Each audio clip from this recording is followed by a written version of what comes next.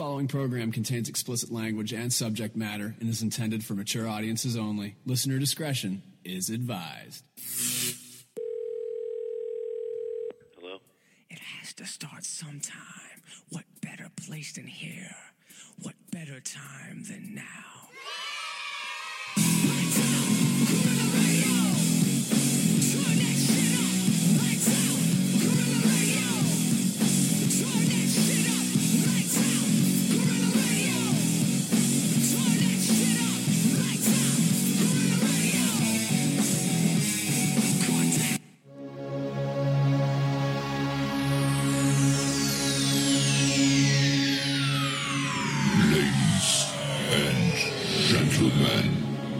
May I have your attention, please? The show starts in 10, 9, 8, 7, 6, 5, 4, 3, 2, 1. Go. I'm sorry, but I don't want to be an emperor. That's not my business. I don't want to rule or conquer anyone. I should like to help everyone if possible. Jew, Gentile, black man, white. We all want to help one another. Human beings are like that. We want to live by each other's happiness, not by each other's misery. We don't want to hate and despise one another. In this world, there's room for everyone, and the good earth is rich and can provide for everyone. The way of life can be free and beautiful, but we have lost the way. Greed has poisoned men's souls, has barricaded the world with hate, has goose-stepped us into misery and bloodshed. We have developed speed, but we have shut ourselves in. Machinery that gives abundance has left us in want. Our knowledge has made us cynical, our cleverness hard and unkind. We think too much and feel too little. More than machinery, we need humanity. More than cleverness, we need kindness and gentleness. Without these qualities, life will be violent, and all will be lost. The aeroplane and the radio have brought us closer together. The very nature of these inventions cries out for the goodness in men, cries out for universal brotherhood, for the unity of us all. Even now, my voice is reaching millions throughout the world, millions of despairing men, women, and children, victims of a system that makes men torture and imprison innocent people. To those who can hear me, I say, do not despair. The misery that is now upon us is but the passing of greed, the bitterness of men who fear the way of human progress. The hate of men will pass, and dictators die, and the power they took from the people will return to the people. And so long as men die, liberty will never perish. Soldiers, don't give yourselves to brutes, men who despise you, enslave you, who regiment your lives, tell you what to do, what to think, and what to feel, who drill you, diet you, treat you like cattle, use you as cannon fodder. Don't give yourselves to these unnatural men with machine minds and machine hearts. You are not machines, you are not cattle, you are men. You have the love of humanity in your hearts. You don't hate, only the unloved hate, the unloved and the unnatural. Soldiers, don't fight for slavery, fight for liberty. In the 17th chapter of St. Luke it is written, the kingdom of God is within man, not one man nor a group of men, but in all men, in you. You, the people, have the power to create machines, the power to create happiness. You, the people, have the power to make this life free and beautiful, to make this life a wonderful adventure. Then in the name of democracy, let us use that power. Let us all unite. Let us fight for a new world, a decent world, that will give men a chance to work, that will give youth a future and old age a security. By the promise of these things, brutes have risen to power, but they lie. They do not fulfill that promise. They never will. Dictators free themselves, but they enslave the people. Now let us fight to fulfill that promise. Let us fight to free the world, to do away with national barriers, to do away with greed, with hate and intolerance. Let us fight for a world of reason, a world where science and progress will lead to all men's happiness. Soldiers, in the name of democracy, let us all unite!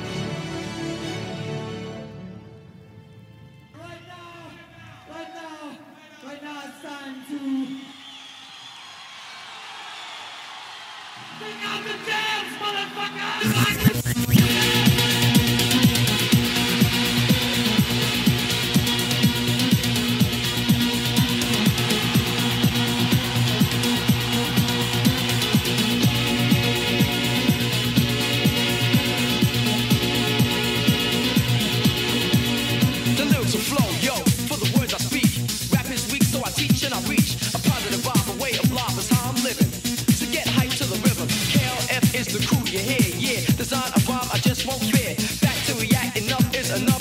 ask you a question.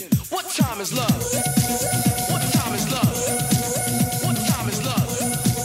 What time is love?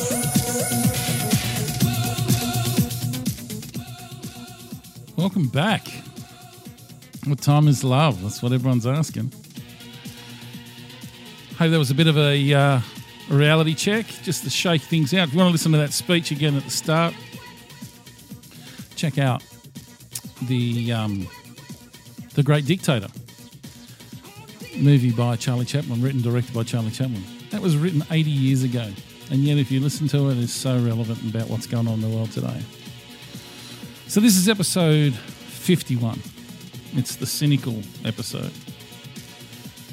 Now, why I call it that is a bit of a gag within itself, but the world is pretty cynical in the current form. So let's kick this off and let's get talking about what's current and what's going on and what I've been up to. What time is love? Love, love, love, love. What time is love?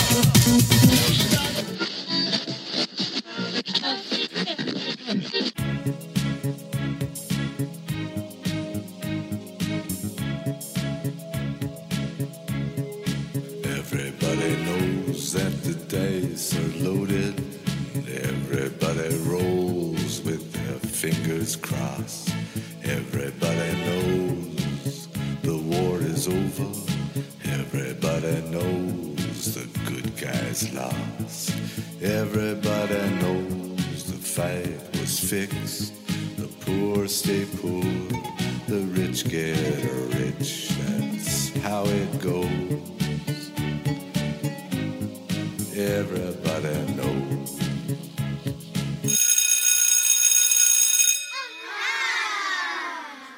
So yeah, welcome back.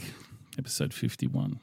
We've had a bit of a break in between, well, firstly to get to 50 and now to get to 51. So let me bring you up to speed about where I've been and what's been going on. It'll make sense. I've actually torn my meniscus in my right knee, which has kept me out of action and sort of fucked me up a bit. I'm a bit incapacitated at the moment, which is a pain in the ass. But anyway, we'll get there. It's not the end of the world, and it's not life-threatening by any means in what's going on in the world. And so that's what sort of slowed me up. CTs, MRIs, and I'm waiting to see a surgeon, blah, blah, blah. Regular shit that everyone goes through that does it. Regular injury, I guess, for knees. When you suffer, I think it's just on my youth. Shit that I did in my youth that's come back to bite me in the arse. But anyway, that's where I've been. What else can I tell you? Okay, the cynical episode.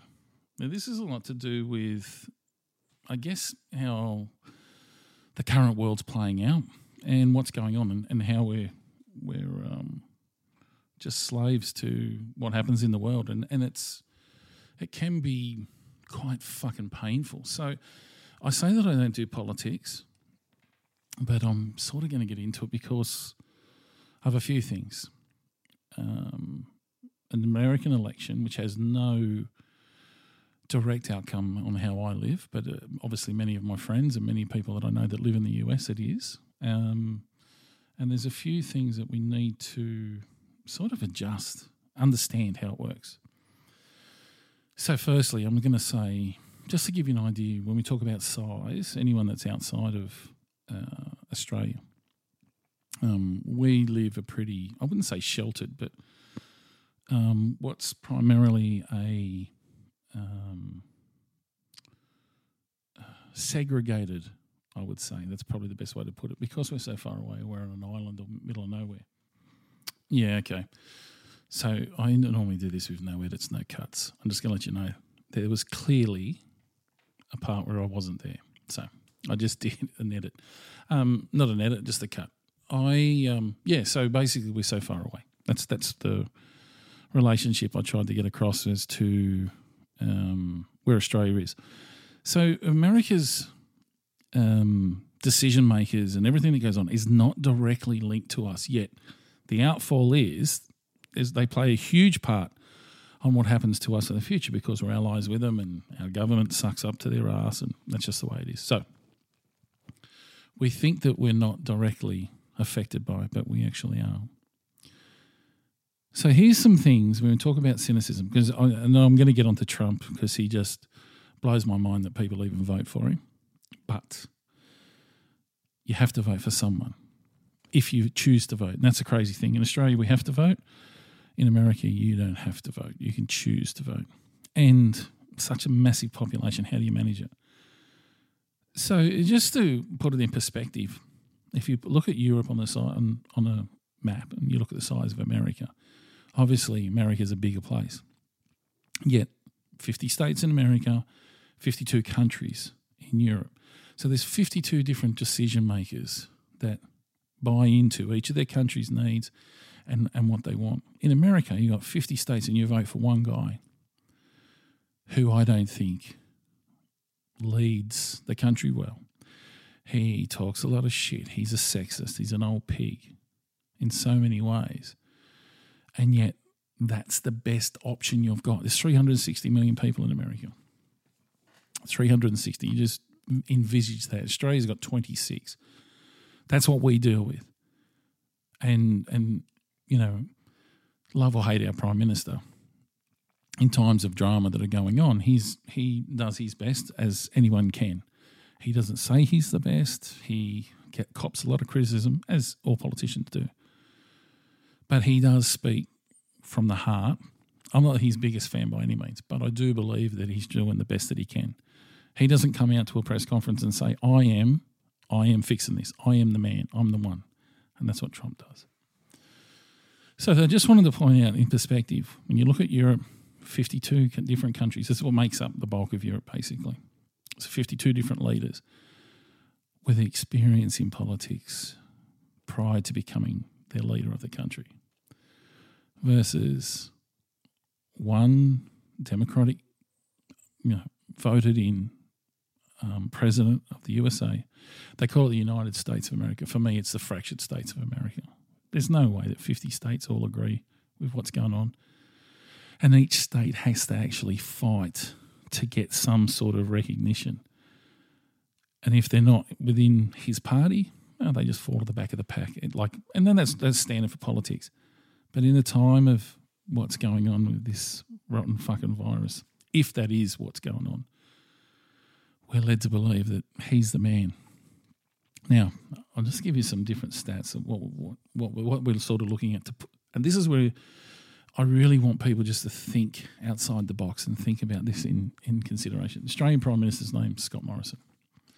For those who aren't aware, outside of Australia and probably inside of Australia, he's 52 years old. Jacinda Ardern, New Zealand Prime Minister, 40. Now that's our closest ally and very much someone we're close to overall.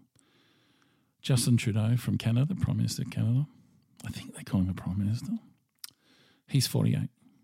Boris Johnson, who is quite a crazy style of a leader for Great Britain or England or whatever you want to call it, is 56 years old.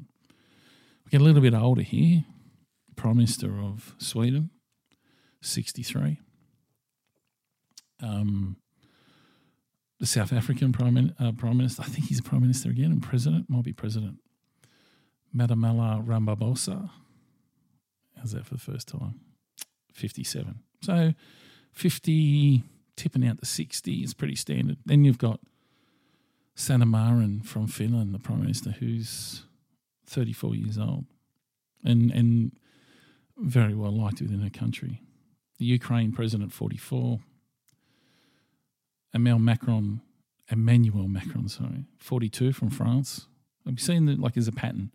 Anywhere between, where the people are that are thinking, that are changing. The current catalyst for people that are going to make change and think in this sensible mindset of what's going on are anywhere between 40 and sort of 69, 65 is probably, and that's the peak of your working age. What's considered in the business world particularly is peak is management generally comes between the ages of 40 and 65. Obviously 65 heading around retirement age. Pedro Sanchez from Spain, 48. So that's the sort of each of those countries. Now, each of those countries have smaller populations than the US, which is understandable, and different landmass sizes. But within that 52 countries of Europe, and add Australia, and so look at 60 and, surrounding. I think there's a Vietnamese, I think he's about 69, the Vietnamese Prime Minister. But that's what you're looking at. Now, if you think of someone that you know in a management position or someone that's in a high position and that's making the world change and really pushing forward to make changes in the world that are positive and actually give the world directive, you would say they're going to be between 40 and 65. I'm just going to give you an idea now what America's going to be voting for next month. Next month, I think it might be November. Donald Trump, currently 74 years old. His opposition, Joe Biden, who I think is probably a very nice man, 77. If that's not on the back foot before starting to go anywhere, for most of you that listen to this or hearing this, that's their grandparents' age. That's a person that's generally lived a good life, and they're heading into retirement, and they're not always the sharpest tool in the shed. They're forgetful. Fuck, I know. At my age, I pride myself on my memory, and I realise now sometimes I just got to write shit down because it works. And America is queuing up to vote for us either. You get the choice, 74 or 77. Now, the way their system operates is that you have to serve your 3 years, that's their term, and you can only serve 2 terms. So the likely outcome is that Donald Trump will be voted in. That's what the polls are stating. And he will retire as second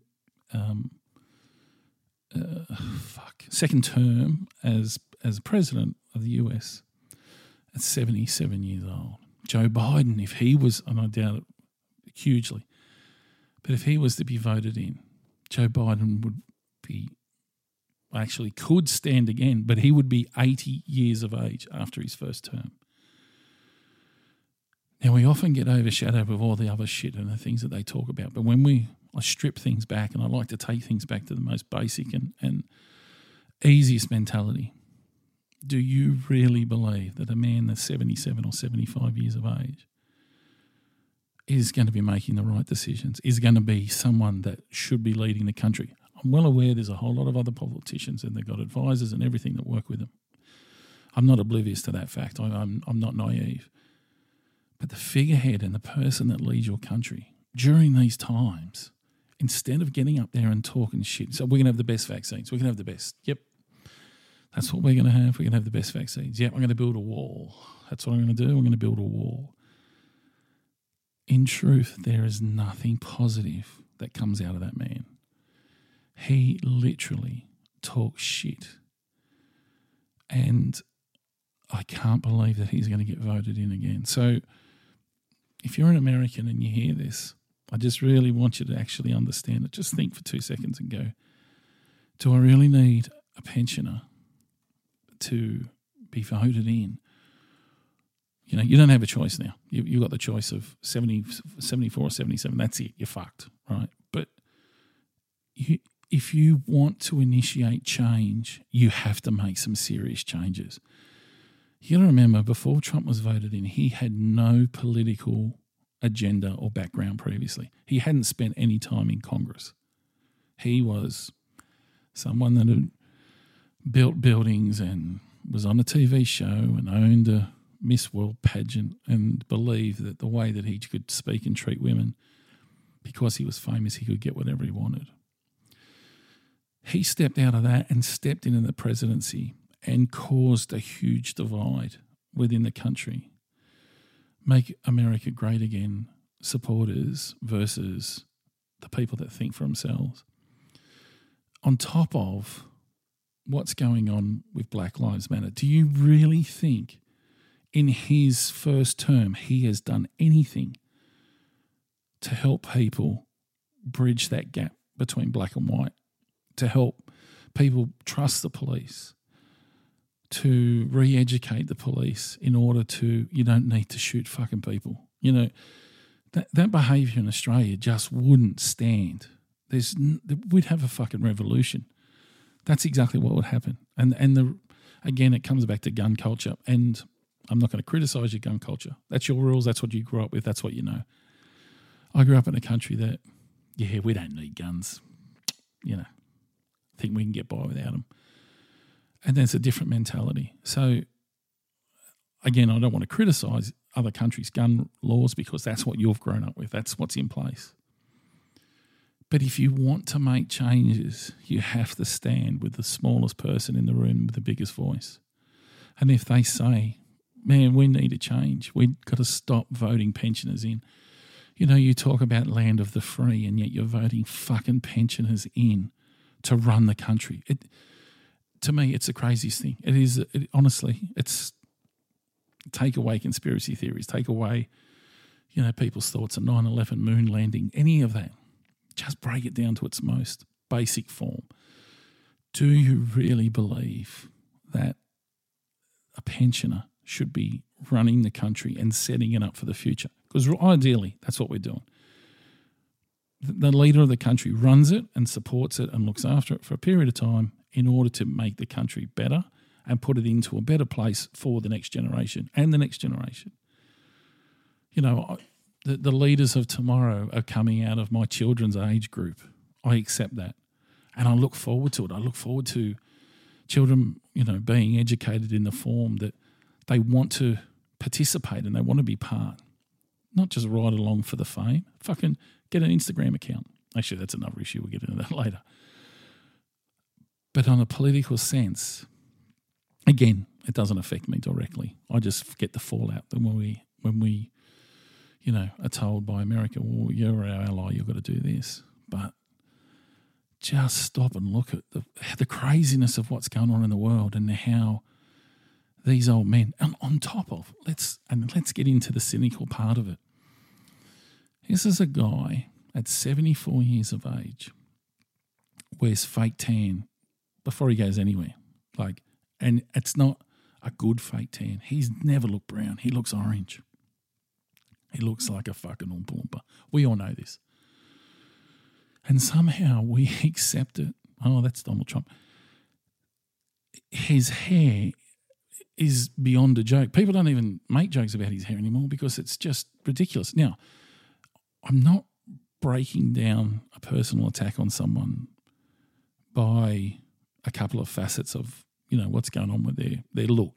But if you're going to lead by example, fucking look the part, If you're going to step into the limelight and to take control of your country, and not only that, meet with other world leaders and look like a fucking joke, how would you expect to take him seriously? I honestly don't understand if people take him seriously. I don't get it. I haven't listened to what he says for such a long period of time because I find it's just him I-aming. He's a narcissistic, absolute crazy.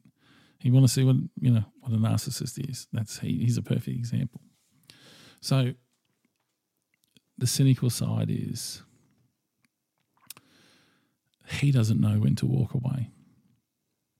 He doesn't know when enough's enough. He doesn't know that he's out of his depth. After a first term, he should have said, well, you know what? It's obvious that I'm not cutting it, and walk away. Now, I'll give you an example.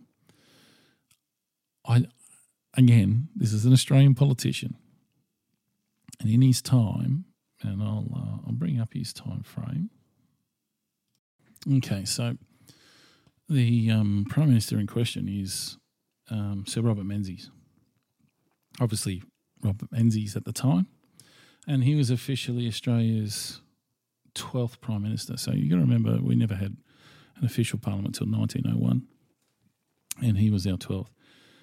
He's also known as one of the longest serving Prime Ministers. He came in during wartime through a death of the current Prime Minister, and then he took control. Anyway, there was a few issues.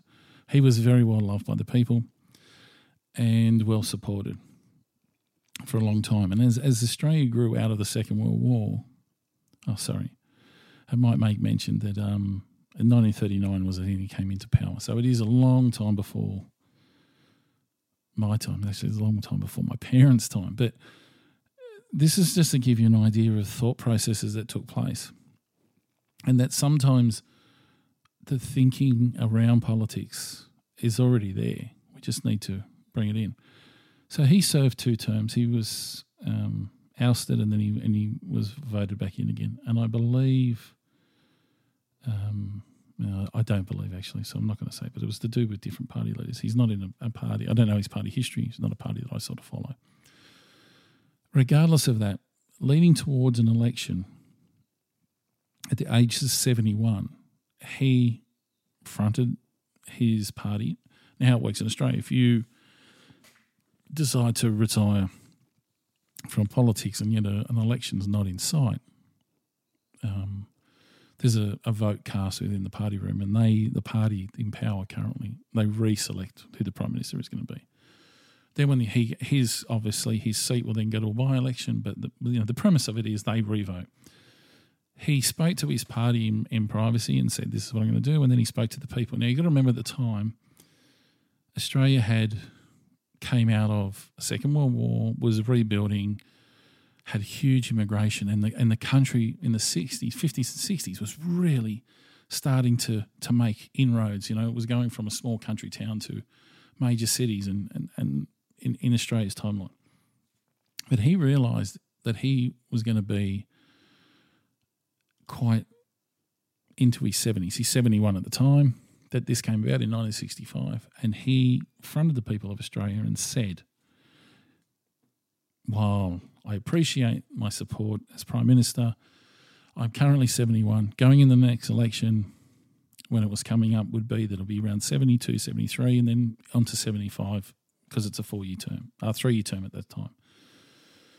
He said that he would be stepping down as Prime Minister for those reasons and thought that it was best to be handled by someone coming through the party at the time. Now, that is just a bit of sensible politics. I'm not saying that he rewrote the book or whatever he did, but he realised at 70, his time, 71 he was, my time is, I need to pull out. I need to give it to a younger person who happened to be his Deputy Prime Minister, Harold Holt, who at the time, I believe was, actually, how old was he at the time? Oh, in his 50s. Now, the crazy part about Harold Holt was he went swimming on a day when you clearly shouldn't be swimming, and he never returned. He wasn't in office for very long at all. Actually, he was, he came in at January, he was the 17th Prime Minister. Okay, longer than I thought. January, 26th of January 1966, and presumed missing on 17th December 1967. So it wasn't a big stint for him. But that's just an example. I know I just rabble on a lot of shit with dates and stuff, but I want to give you break it down to the strongest form. There's a person that realised that, okay, I'm fucking 71. We need to continue on our reign, and we think that we're doing good things. The country was really, it was the baby boomers phase. Everything was growing. Houses were cheap. Land was cheap. It was just a booming era. Wages weren't anything fantastic, but the fact of the matter was the country was growing. That's a sensibility that is not afforded now in politics today. Leaders don't want to walk away from the limelight. They can't adjust and realise that their time is up. Donald Trump is out of his league.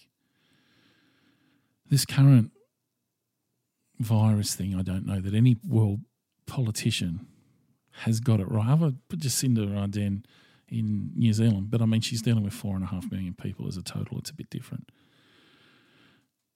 Then if you need leadership, you need to put people in that have come through the pipeline in being political animals, have been long-term party members, have a love of the country. They're not looking for limelight, and that's clearly what Donald Trump was doing. So that's my 2 cents on. I didn't want to get locked into politics. I just can't watch it anymore. It sickens me that there's going to come an election, and I believe that Trump will shit in. I don't make any qualms about it. I remember Jim Jeffries doing a piece about it was about Donald Trump. It was an hour that he wrote about Trump, and he said to people, "Yeah, you know what?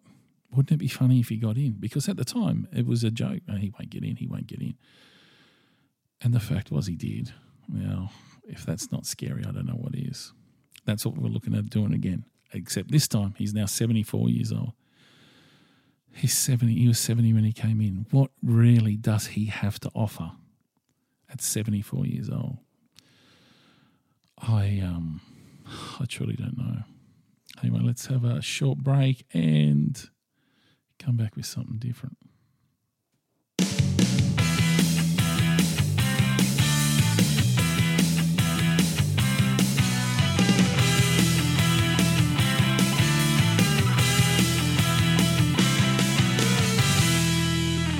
All right. Politics drains me. It truly does. And that's why I generally don't get involved in it. I just, but it's fucking crazy. It truly is. It's, yeah. Fuck this shit, I'm out. Yeah, it's pretty much how I feel about it too. All right, so let's change it up. Cynicism. All right. COVID, how's it affecting you? How you been? I've had one test, negative. Feel good about that. Prior to my ailment, my injury, yeah, I don't know what to expect. I don't know enough about it. I know that people are hugely upset about it, and there's some people out there that are taking action and going on protests. I applaud the right to protest. I think I live in a country where you're able to do it. I think we're becoming a bit of a police state. I live in New South Wales. We haven't got it so bad. Victoria, on the other hand, south of New South Wales, is having a real terrible time.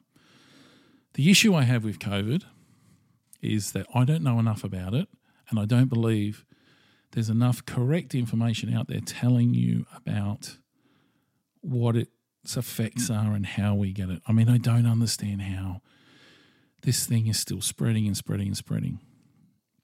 Literally, it's almost 12 months from first cases that were picked up in China.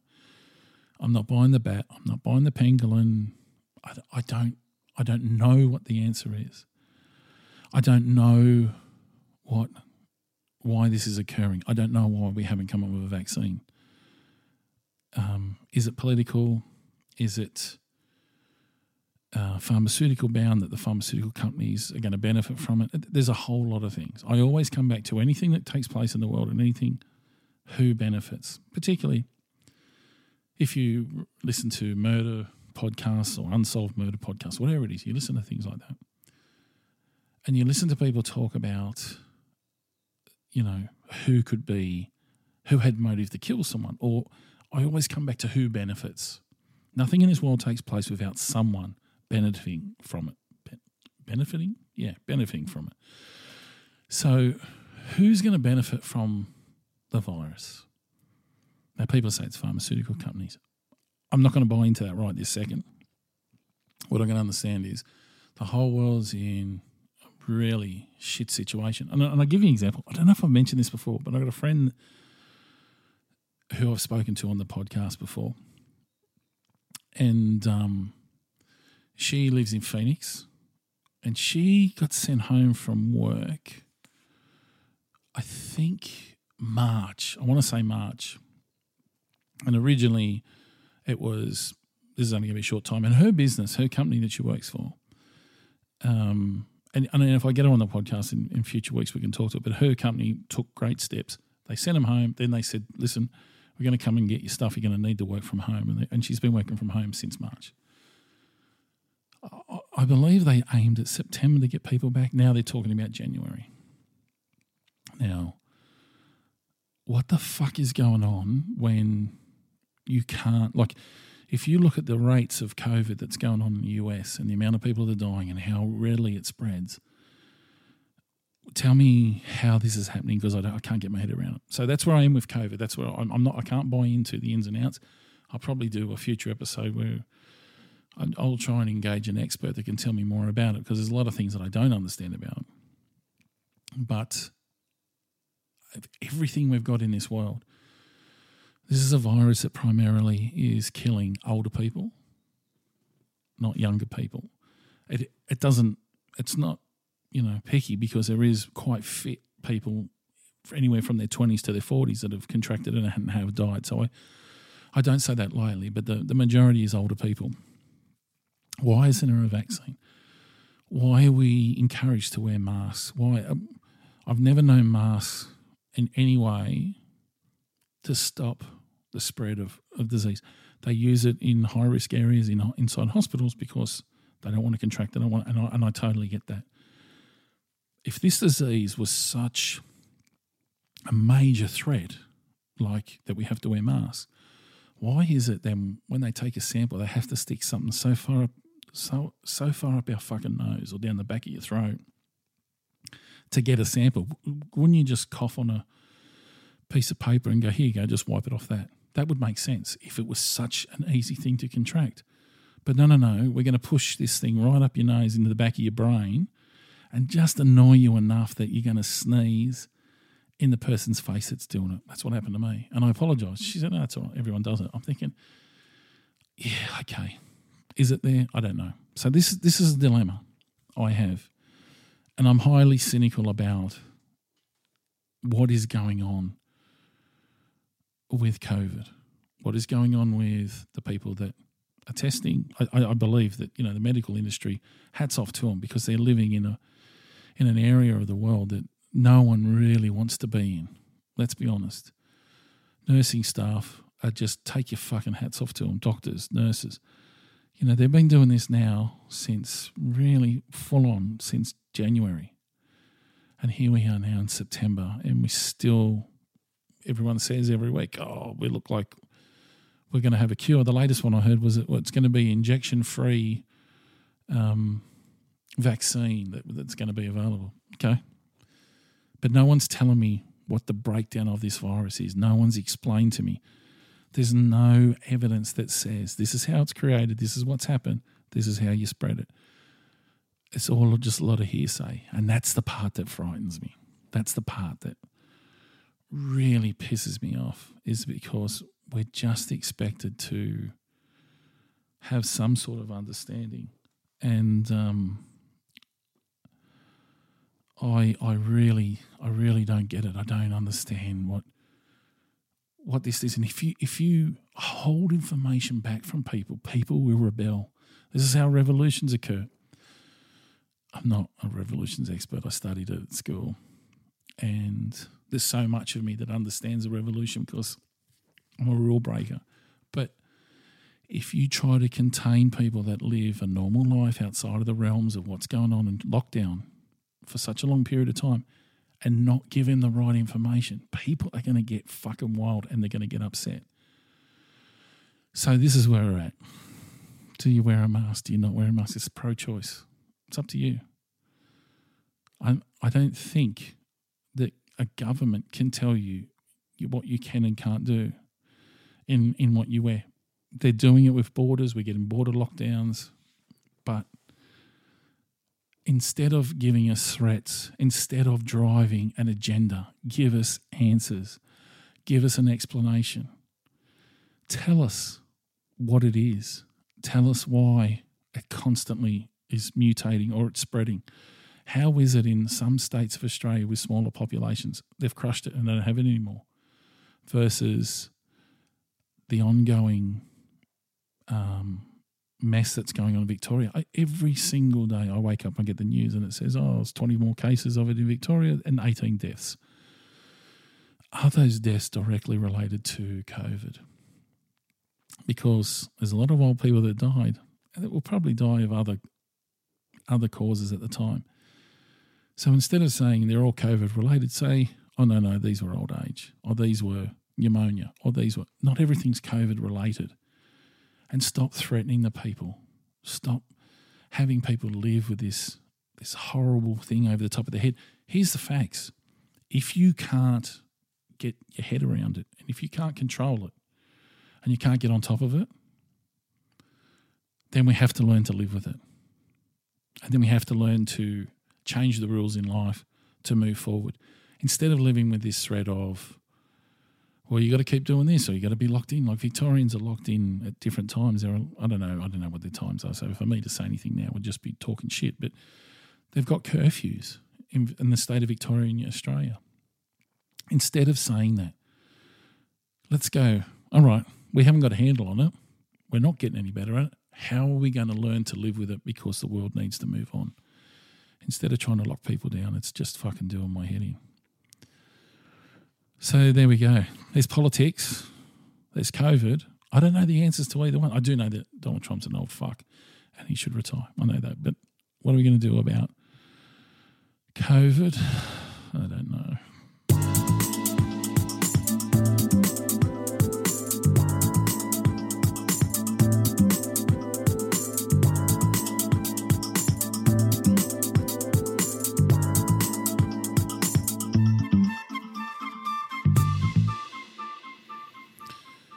Okay. Cynicism. This is my favourite. As you have listened to any of my previous podcasts, you'll know that I'm a big reality TV fan.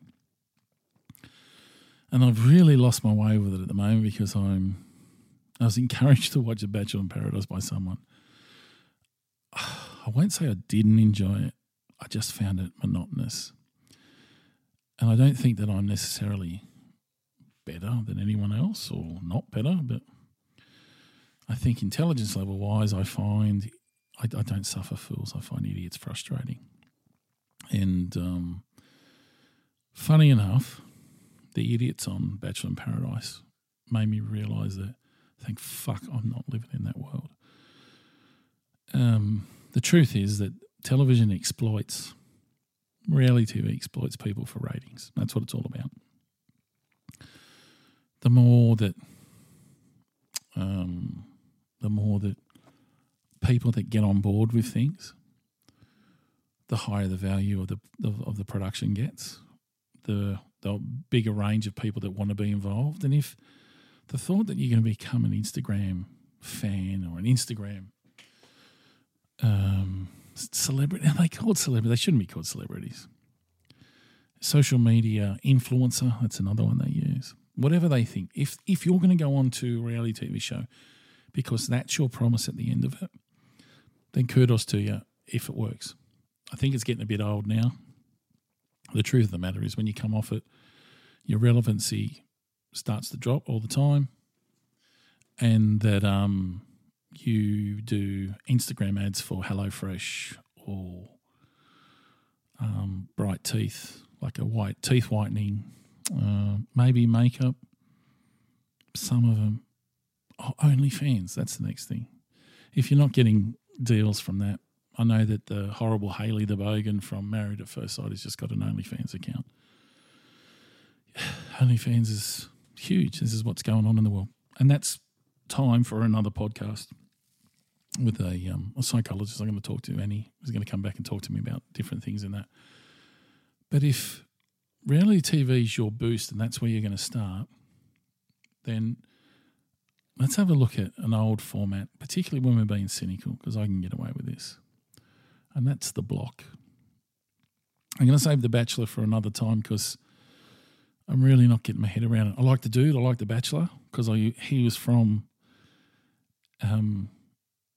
Survivor. I mean, I'm a huge Survivor fan, and Lockie's been on it twice, and I dig that. We'll come back to that. There's more to come on that, to be continued. But I really want to talk about the cynicism involved with The Block. And The Block 2020 is it's a period season with houses from 1910s through to 1950s. It's 5 houses.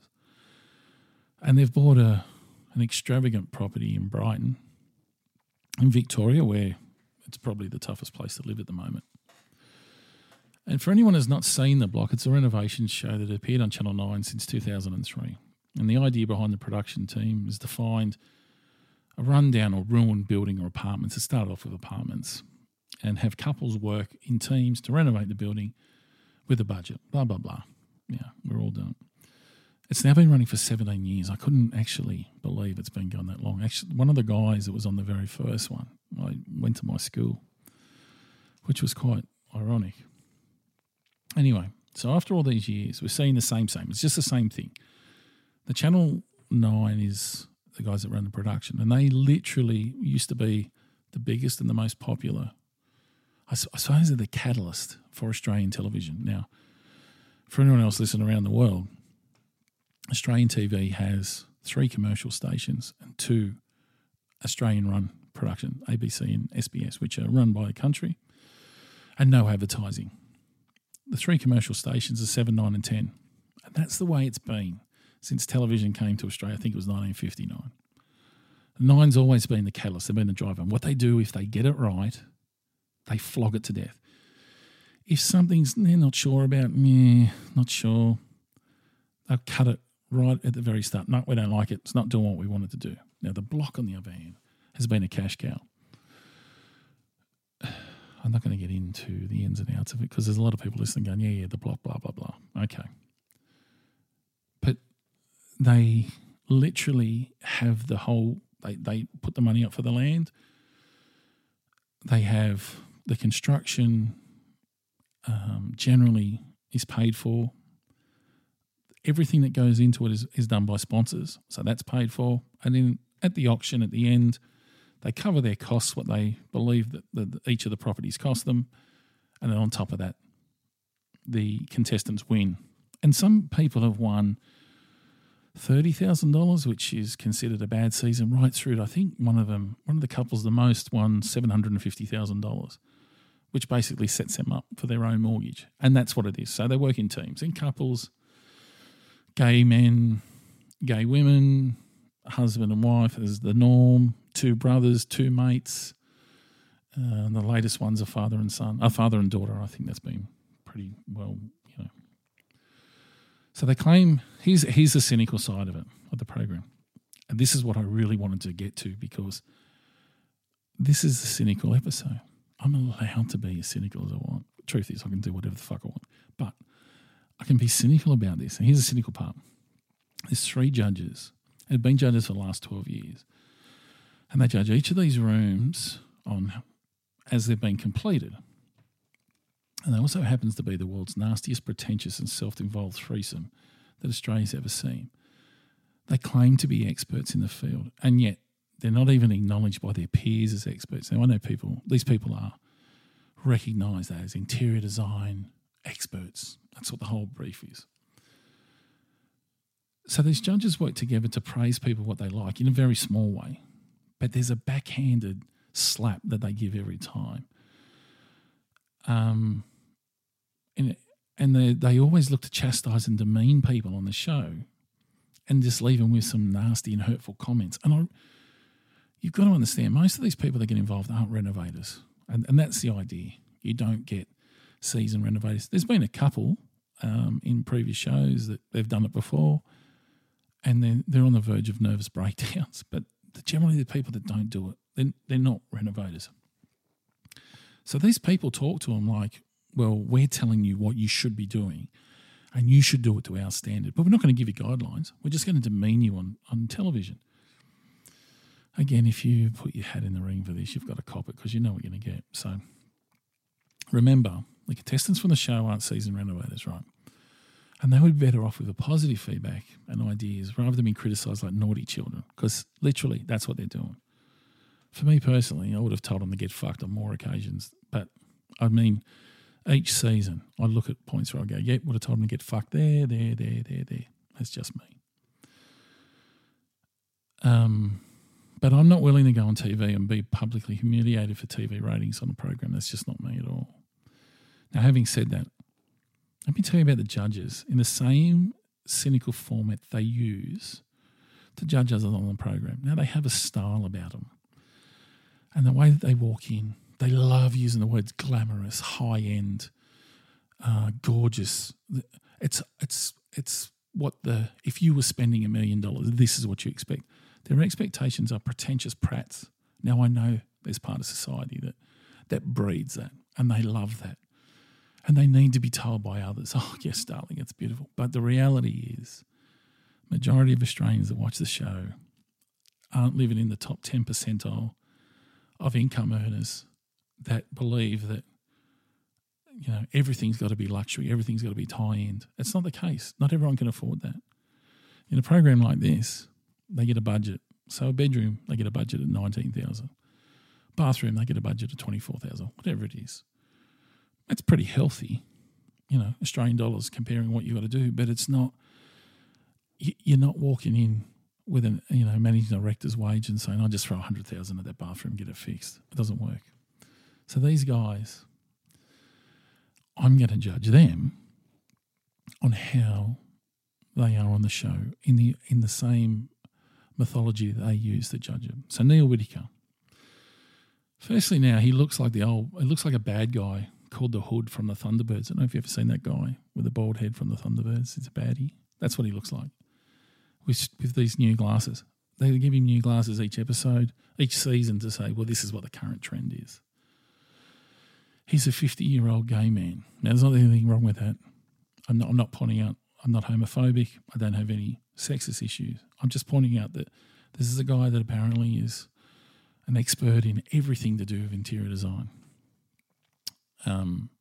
that claims to be an interior designer, who in fact is actually the editor of Belle magazine. And his whole career has been about publishing in the UK and Australia. So he's allegedly an interior design expert, yet he's actually never worked in the field of interior design. He publishes a magazine, he signs off, he's the editor-in-chief, whatever the fuck they want to call him.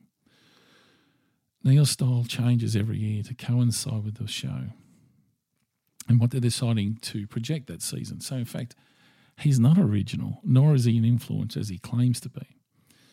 Neil, in fact, gets his drive and inspiration from other trends and styles, and he readily admits that he gets his influences from life. I'll quote this, I'm a bit of a bowel bird. In other words, he's a typical journalist fleecing other people's work to ensure that he looks like he knows what he's talking about. I know several interior designers, and then they've made their mark on their industry in different buildings in Sydney over the last 20 years, and none of them recognise this old bald man as anything more than a TV host that's getting paid crazy amount of money.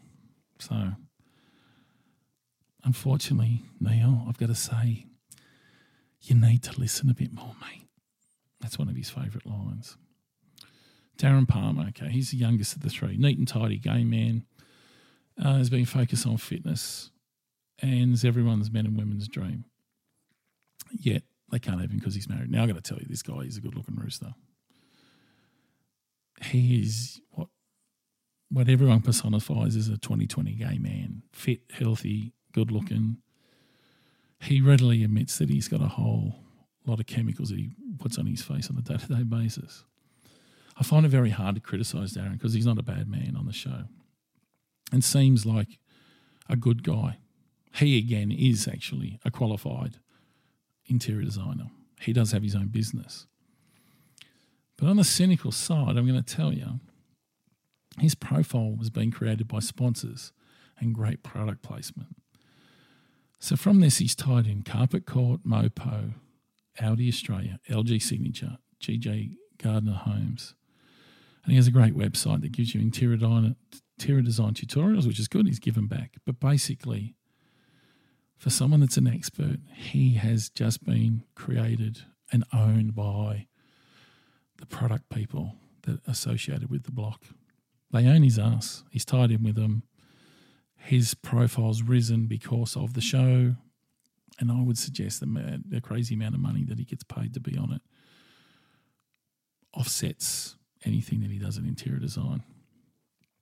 Now, the final one, Shayna Blaze, if that is your real name, which I'm not entirely sure.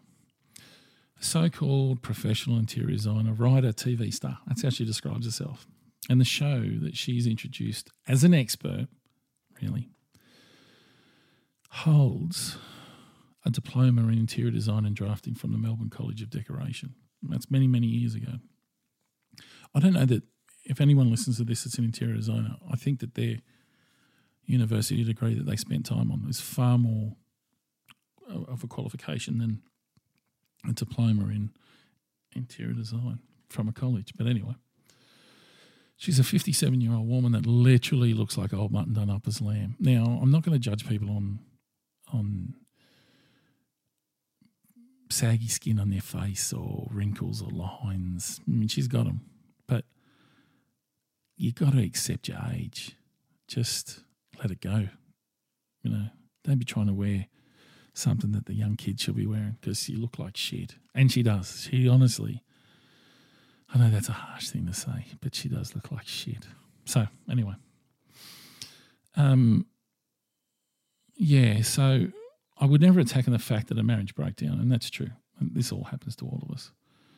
And it must have been heartbreaking. Although, you know, for someone that was so heartbreaking, she seemed to really enjoy talking to all the trashy tabloids at the time in order to cash in on the fact that that divorce means money to Shayna.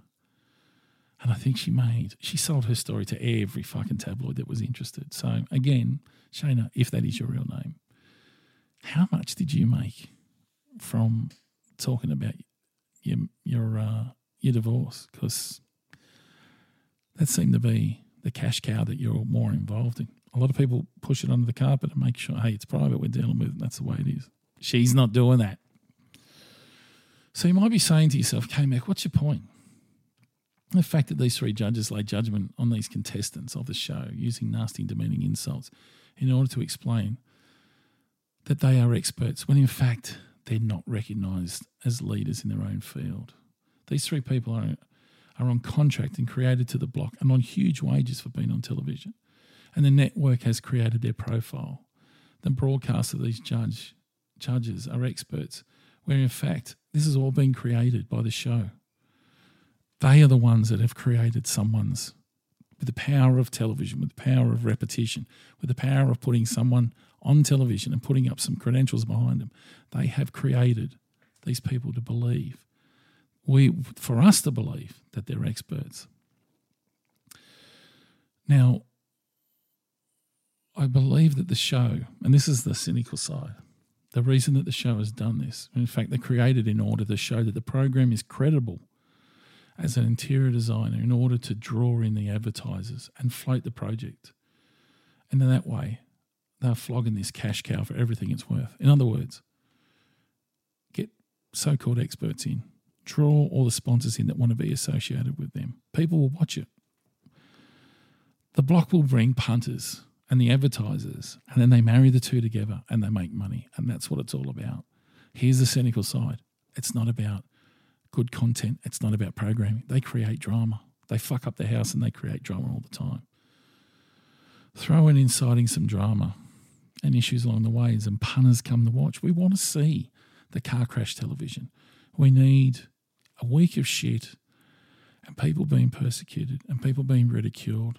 And unfortunately, people's parents passing away, which is sad, or grandparents. And then what we want to do is all get together on Sunday and see this beautiful house and go, oh, didn't they do a remarkable job? It's crazy. So that's what the premise of it is. These experts aren't experts. Here's a tip on watching the show. Don't bother watching the weekly stuff. Don't even worry about it. Just watch a revealing episode. And if you're, like anything like me, don't watch it live. Watch it now. You can stream wherever you want. Walk away when the ads are on. But the fact is, this is an example of television station just flogging something to death in order to gain monetary funding from sponsors, from advertisers. You might come as an advertiser one season and then you get a phone call, hey, I notice you've been spending money on advertising. Would you like to be a sponsor? The latest one is A2 Milk. What the fuck has A2 Milk got to do with building a house? But they're on there, and when any time that they go to them, hey, A2 Milk's just going to tip in and they're going to help us out and they're going to pay for this and they're going to pay for that. And I'm thinking, that's called fucking extortion, surely. I'm not saying don't watch it if you like it. Then go nuts. What I'm saying is be aware that this is a cynicism that goes on. This is what's in front of us. This is a content that's put on our TV, so-called reality TV. And we just cop it over and over and over. If that's not cynical enough, I don't know what is. So we're pretty much at the end of where we're at.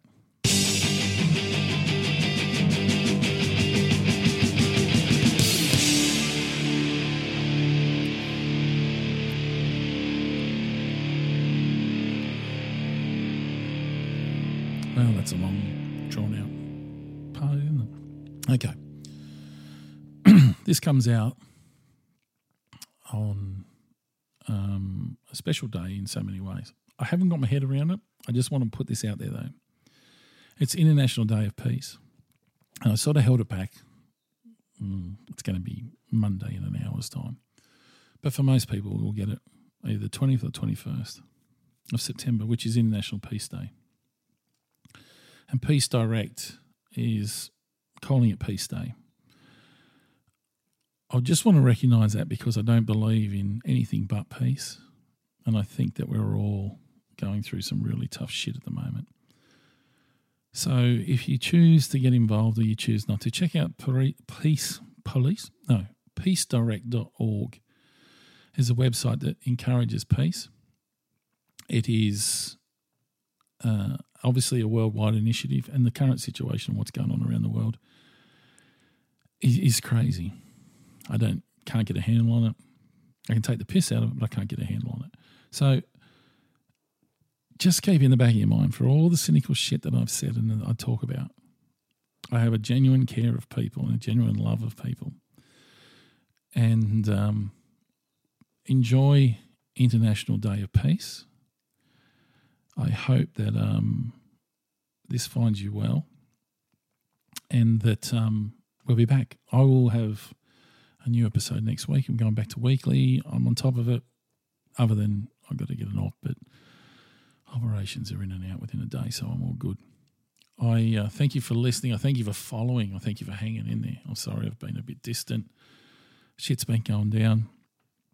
Again, I'm trying to tee up interviews and get people in for interviews. And, of course, during this current time, it's really hard to get people on the same schedule. And so please be aware, I've got a really interesting couple of chats coming up.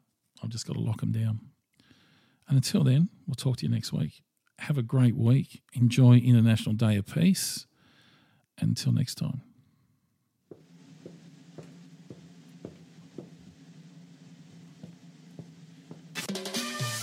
This has been the Zero Fucks Podcast, presented, created and produced by me, K-Mac. You can find me on all social media platforms as Guerrilla Radio or at guerrillaradio.com.au. Let me tell you why you're here. You're here because you know something. What you know you can't explain, but you feel it. You felt it your entire life. That there's something wrong with the world. You don't know what it is, but it's there, like a splinter in your mind. Are you ready? Let me tell you something about house music. It's not just a groove. House is a feeling. And when you feel it, you will understand.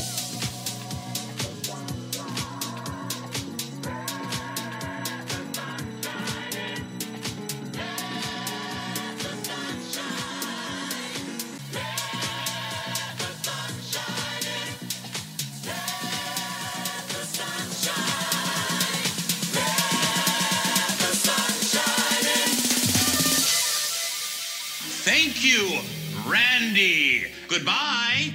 Bye now. Goodbye. Fucking Chinese.